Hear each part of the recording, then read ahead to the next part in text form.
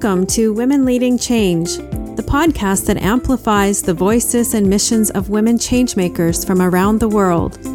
My name is Laureen Nolan-Card, women's leadership expert, and I'm going to share the strategies that women changemakers use to successfully lead in bold new ways that are in alignment with their values and true to themselves. Listen weekly as I share personal insights and inspiring interviews with women who are being the change they seek to see. So you too can evolve your own leadership skills, grow your own paradigm-shifting business and mission, and be the change we're all seeking.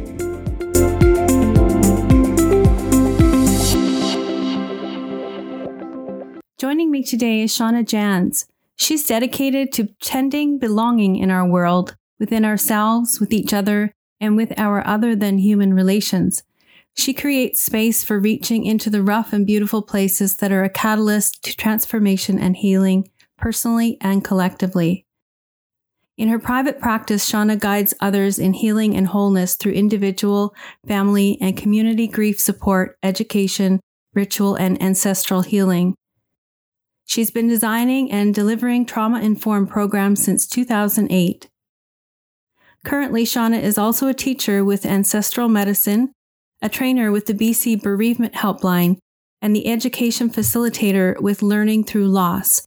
She is the founder of Victoria Holistic Death Care Gatherings and a co-visionary of the annual Deathly Matters Community Conference. Hi, Shauna Jans. Thanks for being with us on the Women Leading Change podcast. How are you today? I'm doing well, thank you, and it's a pleasure to be here. Thanks very much. So, Shauna, you are working in the area of death, grief, pretty heavy things. Can you tell us what you're leading right now? Yeah, I would say that for the last decade specifically, my work has all revolved around facilitating grieving and coming back into relationship with how to be with grief individually and collectively and in communities in a way that's really life affirming. And that may be because of death or maybe because of any change or transformation. And I would say that in a kind of meta level, I would say that I'm really passionate about creating spaces and experiences that provide the opportunity for transformative healing and learning and to come into deeper connection with ourselves, with each other, and that which is larger than us, however we may term that: spirit, universe, life, consciousness, whatever. And so within that, the kind of gateways that I've been working with to create those experiences have been around grieving, yes, death, and also connection with our ancestors. And what I see is that what I'm working with is actually cultural shadow work. So these are oftentimes things that have been dismissed or relegated to the shadows of this dominant Western North American culture. And so how do I shed light? How do I create spaces where we can come back into relationship with these types of things in our life? Because I really do believe that when we're able to grieve well, then we can live well. When we're able to grieve and be current in our grief, our hearts remain open and we're able to remain responsive to life around us. And I'm newly a part of the kind of reemergence of death and dying in terms of how we come into relationship with it in a more grassroots way. And again, death has been definitely stigmatized in this North American culture. And yet the more I see and witness and in my own life talking about things around death and dying, it actually allows us to come even closer into life and vitality. Right. And so what am I leading? I would say I'm leading the best way I can and contributing to how to come back into right relationship with those things that have been relegated or dismissed, relegated to the shadows or stigmatized and made irrelevant in our culture. So death, grieving, spirit work, and, working with the ancestors. So yeah, that's what I can say about that in a kind of macro level. Wow, that's beautiful. So what are the shadows? What are you seeing reflected in the groups and the rituals that you are participating in and leading? Mm-hmm. What are some of the shadow parts that you're working with? Well, I think it's really important to recognize that grieving is a learned skill. It's not something that we come into the world just knowing how to grieve. Of course, we feel emotions, but how to actually be with those emotions, how to express them in ways that are healthy and life affirming for us, how to bring community in, ritual is part of the work I do. These things are learned skills. And so part of the shadow work is that when these skills haven't, when the teachings of these skills have been disrupted, and how we grieve and how we approach death and dying is culturally has a cultural context. So depending on our own ancestries, we may have different ways of approaching them. But for many of us, those life ways, those learnings have been disrupted, and that teaching hasn't been happening. So many of us aren't growing up with the opportunities to learn how to be with our grief, how to be with others in their grieving, how to talk about and be around death and dying. And that does a great disservice to us collectively, I believe, in order to really come to full terms into our own wholeness and to have a deep sense of belonging and connection in our life. I think these things are actually really vital to supporting that. And that, for example, grieving is just one aspect of the human condition that, when tended to and when supported and when there's ritual technologies around it to actually meet it in the way it needs, it's a very healthy expression, and it leads to our own maturation and wisdom, and it's an expression of our love. And it's, we can probably agree that in this North American context, there's a lot of ways and a lot of narratives that tell us to numb out, to get over it, or that it's somehow an individual problem, or it's a mental illness, and all of these messages that are still quite prominent. And so it's how do we shake those up? How do we come back into relationship with these experiences that we all go through, and that can actually lead to a lot of transformative healing and connection and a sense of deep belonging and wisdom in our own lives. Right. Yes. We all go through it. Yeah. Absolutely. What made you choose to work in this area, Shauna?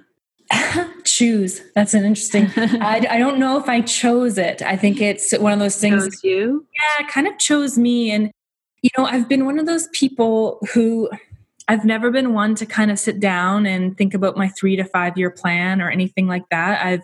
I've always been very intuitively guided and heart guided, heart led. And, even the kind of path to getting to where I am now, it's been very circuitous. It's been anything but a straight line. And I've loved that. I love the diversity of that. And it's constantly changing. Like even now there's pivots happening. And part of my, I guess, drive in the world is how do I come into my own wholeness and my own soul's purpose in as close of a way as I can in this incarnate expression of myself. And it's sometimes just been one step at a time and finding myself here. And so I'm continually trying to choose whatever feels really soul resonant with me, even if I don't exactly know why or where that will lead. Now, what has been happening is that in the last decade or so there's things that have started to remain quite constant on that path, which is telling me that I'm getting closer and closer to that sweet spot of my own soul's kind of medicine and purpose in this life. And so definitely working with grief and working with ritual and working with ancestral reconnection and healing, which then also all includes death and dying also. It's kind of my jam. It's feeling like I've gotten closer and closer to what it feels really aligned for me. Beautiful. Yeah. Yeah, I really get that. So doing what feels soul aligned as you're going through, being really fluid in the process and intuitive about what lights you up and what's your jam. Mm-hmm. There's some, from my experience, I know that there can be some real tension in that. I mean, the overarching culture tells us to make goals and have a 3 to 5 year plan and know where we're headed and what's our life purpose and what's our passion, and a lot of heaviness around that. Yes. And so there can be some tension around that. Have you experienced that? Oh, of course. I think part of that is we living in a culture that is so steeped in values of, capitalism and patriarchy and is rooted in a colonial history, is that there's so much value being put on, in order to be meaningful, you need to be productive. Yes. And then that tension of control. And what do you do for yourself to manage that tension? Or what are the things that you do for yourself around that? Yeah, I mean, I think it's always changing. I think what I try to do is to keep a larger view of the importance of emergence and not fully knowing. Because when we start to assume that we know what we're going to need 5 years from now, then that might actually put kind of blinders on that don't allow us to see, because life changes a lot in 5 years. And I'm not saying that having a vision isn't important. I'm someone who actually spends a lot of time visioning. Right. But I don't always say exactly what it is or the details. I say, how am I going to be a fuller expression of being of service in the world? And that kind of like, what's the kind of gestalt feeling of that? Yeah. And I would say that it's a constant struggle for me. I'm someone who, I was just having a conversation recently. This is ongoing for me, is that yes, absolutely. Like we can get caught up in the larger dominant narratives of like, be productive, go, go, go. What does success look like? And so I try to be aware of that, but I'm also a person who just has a lot of like life force in me, and I love creating. It's a passion of mine. And, to bring something from a vision into manifest form. And so I will sometimes I'm constantly in a back and forth between, am I working too much because I love my work and I'm being of service, and the times kind of feel urgent. Like we're kind of in a hot mess right now. And my kind of main goal is to be of service and to do the best I can to show up in a meaningful way. And so it's a constant tension, and I'm not sure if that will ever go away. I think sometimes tension can actually be a very generative thing. Yes. And so, so I don't have any like answer for that. I mean, there's things that I do to help try and keep me grounded. I'm curious about that. I'm curious how we hold that tension, because sometimes that is all we can do, and it is generative, as you say. But we still need to manage that, as the humans that we are. How do we keep ourselves grounded, or, from letting the tension drive us crazy kind of thing. Totally. So do you have any practices or rituals or kind of go-to self-care things that you do for yourself? Yeah, I'm definitely someone, it's really important to have my Shauna time. And all my good friends know, I'm just like, Shauna time. They're like, okay, great. See you on the other side of that. But also I live a very spiritual life, and it's not until recently that has become more at the forefront of what I express, but I'm constantly in communication with spirit and with my own ancestors, and requesting support, requesting help, requesting, I have divination practices, and I make sure I'm out in nature a lot and connecting with our other than human kin in my life. That's really a source of support and rejuvenation. I nap. Napping is really important for me. It's like pretty much every day I have a nap. And but I would say, these things help keep me tethered and help me work in that tension. And sometimes, it's not like I have the perfect balance. There's times where I'm like, oh, I'm saturated and I need to recalibrate.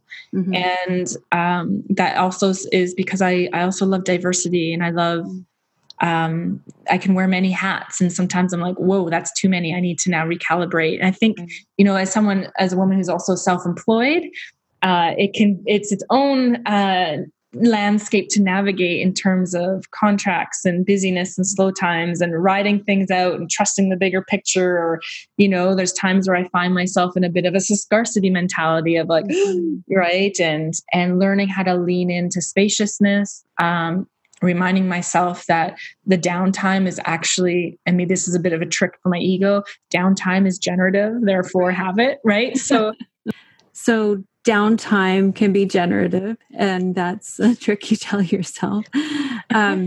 the spaciousness and the being in attunement with your own intuition, allowing yourself that and the other connections that you create for yourself in your life. Are these all part of your, would you call it the ritual of life, the dance of life that you're doing? Is it now part of what you're doing in your life? Absolutely. I think it's kind of seamless in that way. To me, ritual isn't just about sitting down and doing a few symbolic actions. I mean, it is part of that for sure. For me, the way I approach ritual is ritual is a way of coming into deeper connection and relationship with life. And so whether that be with spirit, with my ancestors, whether that be with the other tree kin that I get to be surrounded by where I live. And it's a way of communicating. And so it's actually kind of a simple technology. It's like you and I right now talking across a computer screen versus texting versus picking up a phone.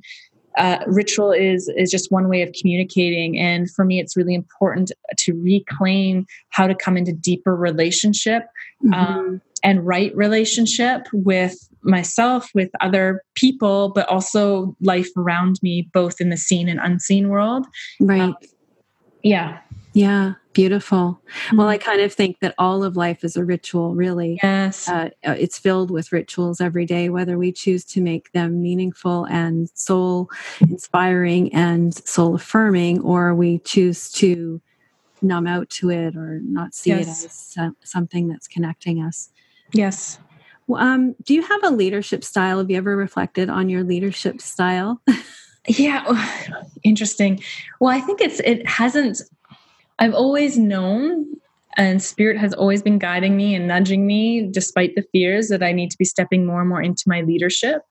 And I would say in the last 5 years, particularly, that I've become more and more comfortable in even claiming that word. But I also know like leadership looks so many different ways. But I know for me, just to give a bit of context, like there's been fear to step in and claim leadership because of there's a visibility, there's a vulnerability to that for me, anyways. That's been part of the challenge, and yet it also feels delightful because it's part of being in soul alignment with what I'm meant to be doing. And so, there's a tension there.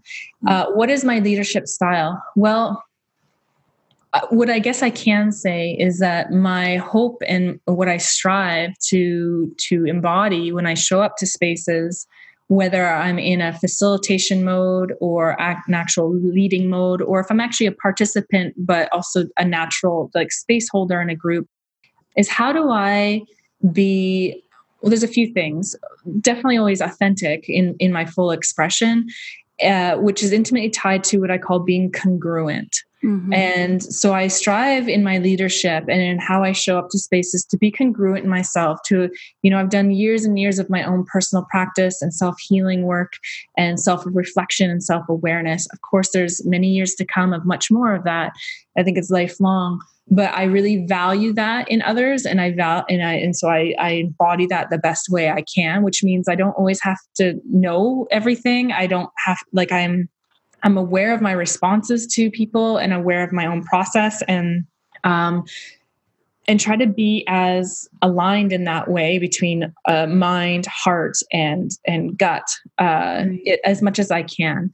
And is that what congruence is for you? Yeah, congruence is knowing where my own blind spots and defensiveness may be, where my own shadow is.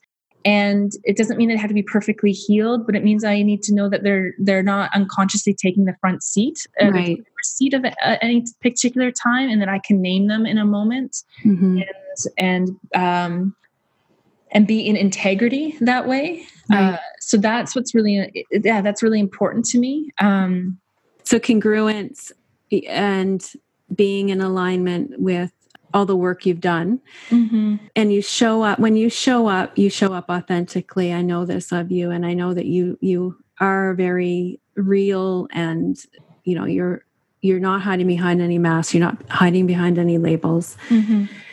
And so you mentioned the fear. Right. And I can understand when we are so open and it makes us vulnerable. Yes. Right? Yes.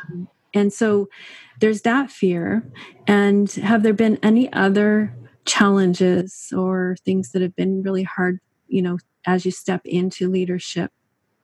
I think a part of me can fear a little bit. Like, so when I think about my leadership style and I think about just what's important about leadership in general, for me, it's how do we support the environments and the opportunities for all different types of folks, of women, whether that be cisgendered women, trans women, women of color, disabled women, women of different ages. How do we provide the opportunities for all of us to come into our wholeness so that we can step into that and be given these opportunities? Because leadership can look many different ways. Right. And I think, so I really value understanding that we each have unique gifts and there's a multiplicity of ways of being and doing and knowing in the world.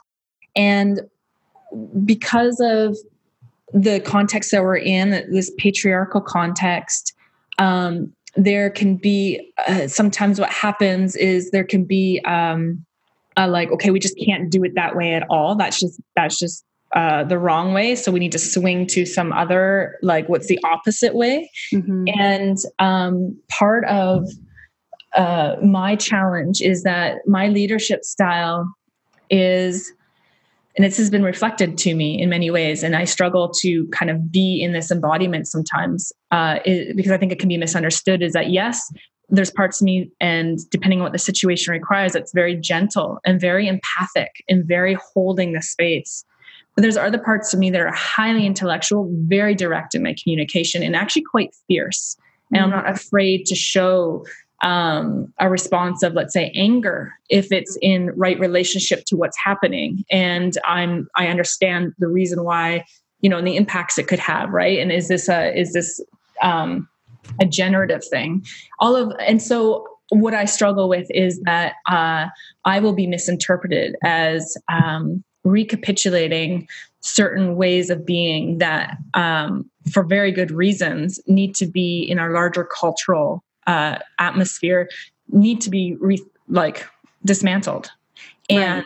And I'm not. I mean, we're all swimming in the soup of patriarchy, and there's deconditioning that we all need to do. And I'm not saying that's absolutely the work I need to do, but I fear that my own directness in times is going to be misrepresented because of the huge shadow work that we're still working with within a patriarchal culture. Is that making sense? Yeah, I think what you're talking about is kind of the projecting, actually projecting what people have experienced in the past, and maybe it's had a negative undertone.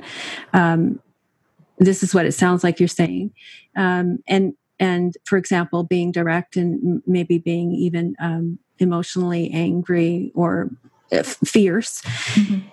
And that there's a place and a right place for that. You're allowed to express those things. It is important to be direct. And there's a right place for that. But that can get labeled as something other than that because it's really a projection from the other who's giving it a label. Sure. Yeah. Is that kind of what you're saying? Yeah. Thank you for that echo back. I think it's part of, this is actually comes back to congruence, is that I'm not afraid to step into my wholeness and to be in my emotional self and also my intellectual self.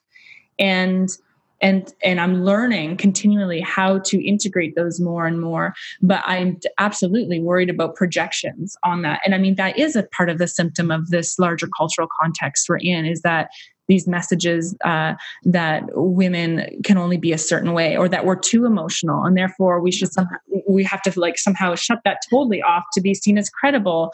And yet it's been such a gift for me when I've been around mentors and colleagues who don't have those projections that they're throwing at me. And I'm actually really seen for the gifts of my presence and congruency, and actually thanked for those moments that are both empathic and gentle, and the moments that are fierce and direct, because that's me being in my congruence. Yes.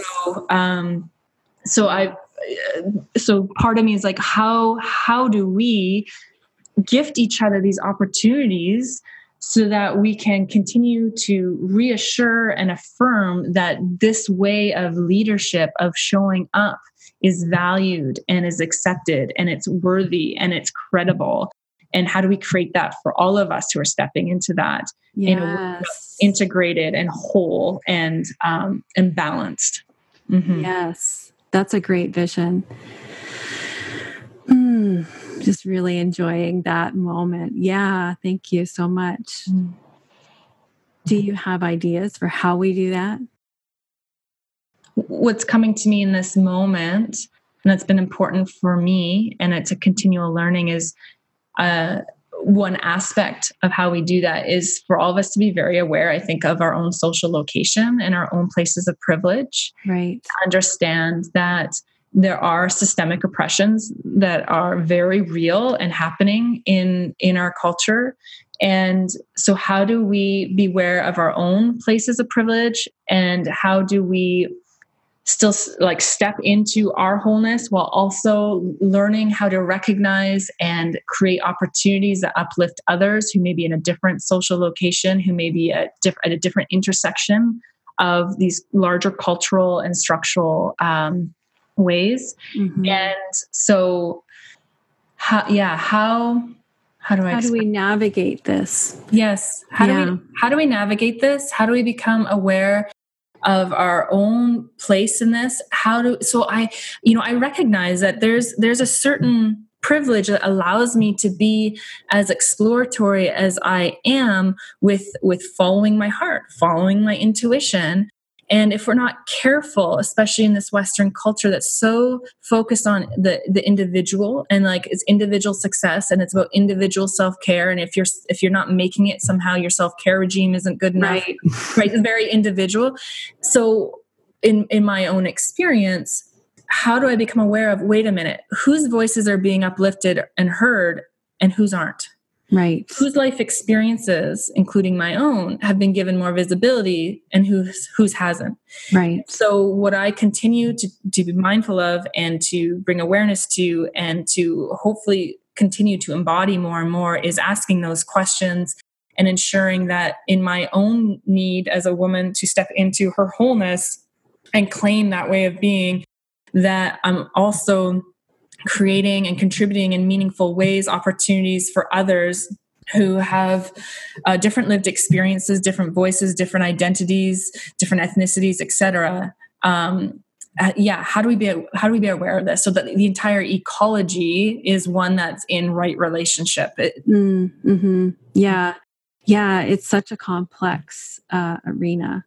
Mm-hmm. And it's such important work. And it's the work that we need to do collectively right now, I believe.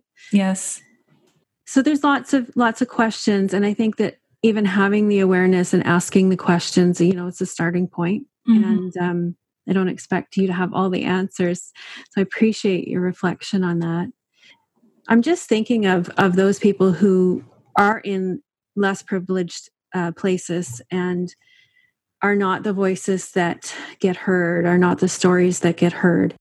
How difficult, we are afraid to step into our wholeness as white women in the Western world who have, by relationship, probably pretty privileged lives. I don't know your background, but just by where you sit in life right now, I would say that you have privilege that others don't. Absolutely. So it's hard for us to step forward in our wholeness. And I'm imagining what it must be like for others, that I have empathy for that and how it must be very difficult to step forward in that and showing up. I mean, there's a kind of, this is coming up for me lately, showing up to the conversation mm-hmm. and allowing others to show up and creating an environment that's allowing of that. Mm-hmm. Have you run into that? How, you are creating these spaces for deep healing and conversation around the healing. How do you expect people to show up right at your gatherings? Yeah. I mean, there's so many different things that I offer. So just a bit of context. So, it could be one-on-one work, grief support, or ancestral healing work. I do a lot of facilitation and group process and training others. I have online programs. And so for me, what's been really important is to start, especially because this Western culture is so individualistic, is starting to really connect the personal healing with the cultural healing, and to say that they're not separate. They're one and the same, and they're absolutely intimately connected. And so one avenue for me is to recognize like something as quote unquote simple, not really, but as coming into relationship with our grief, is to recognize that, you know, the cultural context of grieving, the ancestral context of grieving, that this is a story that's not just about individuals being at fault and somehow not knowing how to grieve well and therefore feeling shame about it. It's a larger picture. And so coming into more of an understanding of diverse histories and of people of different ancestries, and my own ancestral people and stories and narratives that take it out of an individual, put it into a collective historical narrative and story, and how to start coming into and to reconcile my own heart and body with the places in my own lineages where my people have both been perpetrators of, let's say, violence or colonialism, but also been on the receiving end of those things throughout different parts of history too. And so the more that I do that healing work and reconcile that, as we know, like I'm talking about connecting with our ancestors in spirit, but we know, like through epigenetics and the increasing scientific understanding, that trauma is inherited through generations. And so the more that I continue to come into connection and understanding with my own people and my own story and those of others, the more I'm able to show up right-sized in any situation, without any, with less, let's say, of either ancestral low self-esteem or like inflated esteem for my people, for example. So when we see things playing out around like sexism or racism, these are directly related to kind of ancestral wounds of my people are better than your people, or my gender is better than your gender. And even to have the very binary concepts of gender is problematic. So I guess what I'm trying to say is that what I continue to doing is to do my healing work around that. And then also that's part of what I'm offering others. And to recognize and to start shed light on where do I need to decondition around my understandings and because of my life path, and how can I then provide opportunities where other people can start thinking and engaging in that themselves also. And for me, this is super important about how we show up, not just with other people, but even in our relationship to Earth, right? When we're living at extremely capitalist, extractive times, and that's a total disruption in relationship and etiquette with Earth. Yes. So, yeah. Yeah. Yeah. So a lot of awareness around that. And have you run into any problems where, I know that you recently held Deathly Matters, and it's a yearly gathering that delves into all the things you've been talking about here today. Well, a lot of them, not all of them. And I'm just wondering if you've run into any issues of people showing up and not being prepared to do the work. When my Deathly Matters we just had our first annual conference. That was our first annual one. It was successful and it was sold out and it was connective and it was just full of vitality the whole day, coming to talk about death. And it really is a beautiful day. It was a beautiful day.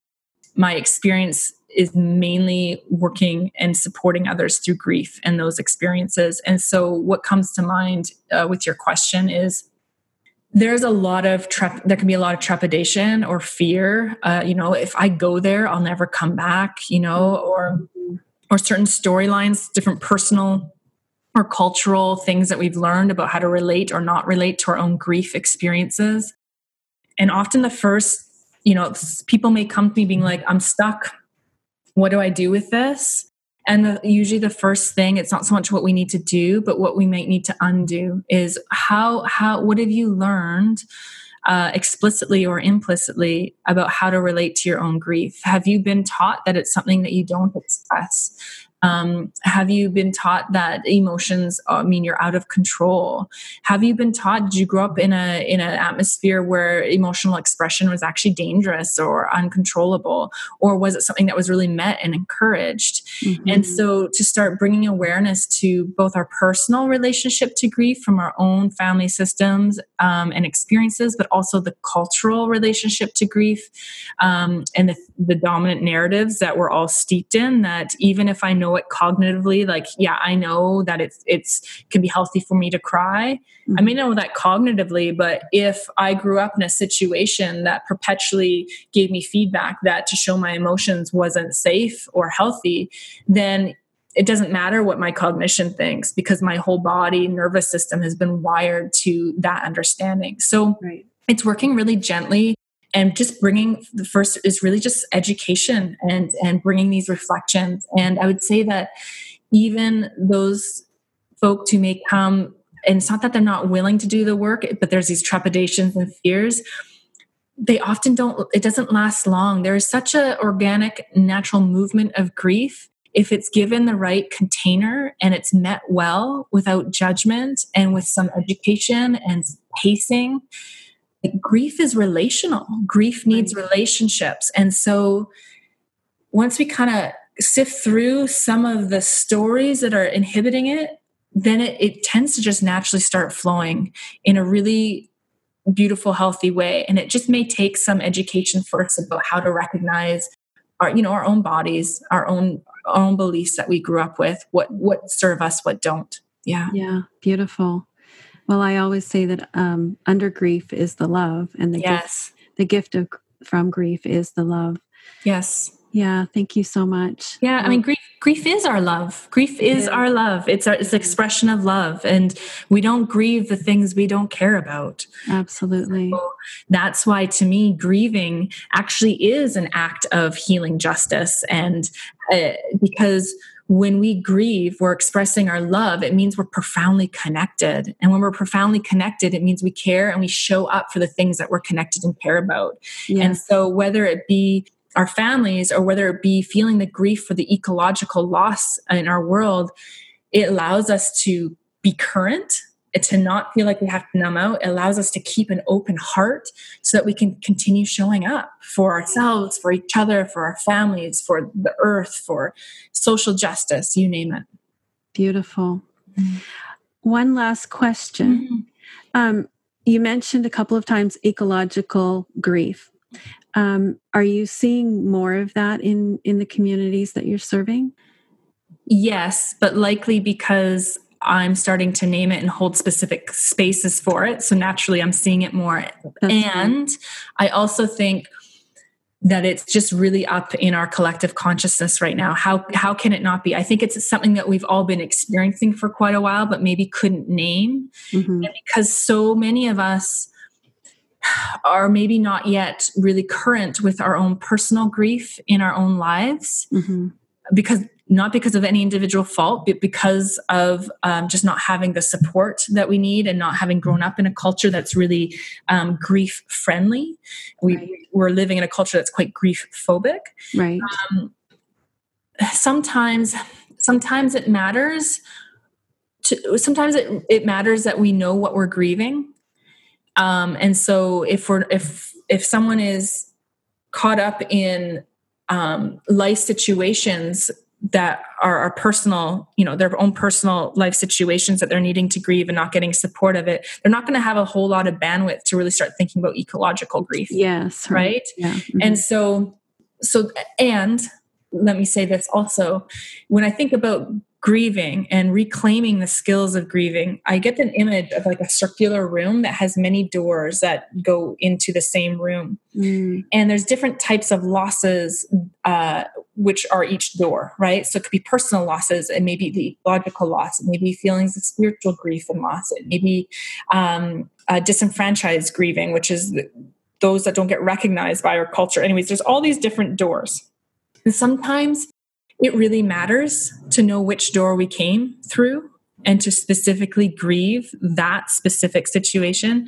Sometimes it just matters that we've entered a door and we're just in that room. Right. And grief is grief is grief. And as long as it's being released and transformed and it's held and it's relational and we're within our own window of tolerance in our nervous system, all of these things, then it's healing and it's healthy. It's not always necessary to be able to name the grief to a story. Yeah. Right. Okay. Great. Thank you so much. I feel like I could talk to you for a very long time, but in the interest of time, can you tell us how our listeners can support you financially or otherwise, and a little bit about where we can find you? Oh, beautiful. Yeah, I mean, I'm always love connecting in terms of podcasts and interviews. So if you're interested in engaging in more of a conversation around any of this, I'm so welcoming of invitations for these types of connections. And otherwise, my website, shaunajans.com. And from there, you can also check out some of my online programs and just reach out, send an email, say hi. If there's something that resonated with you today, or if any of the listeners have questions or anything, I'm really happy to hear from you. And just really thankful for this opportunity, Lorraine. Thank you. Thank you, Shauna. Thanks very much. Take care. Thank you for tuning in. If you enjoyed the show, please head over to iTunes and subscribe. When you leave us a review, I'll select one lucky reviewer each month to receive a special prize. You can also find us on the very special Divas That Care network at divasthatcare.com. Until next time, keep being you.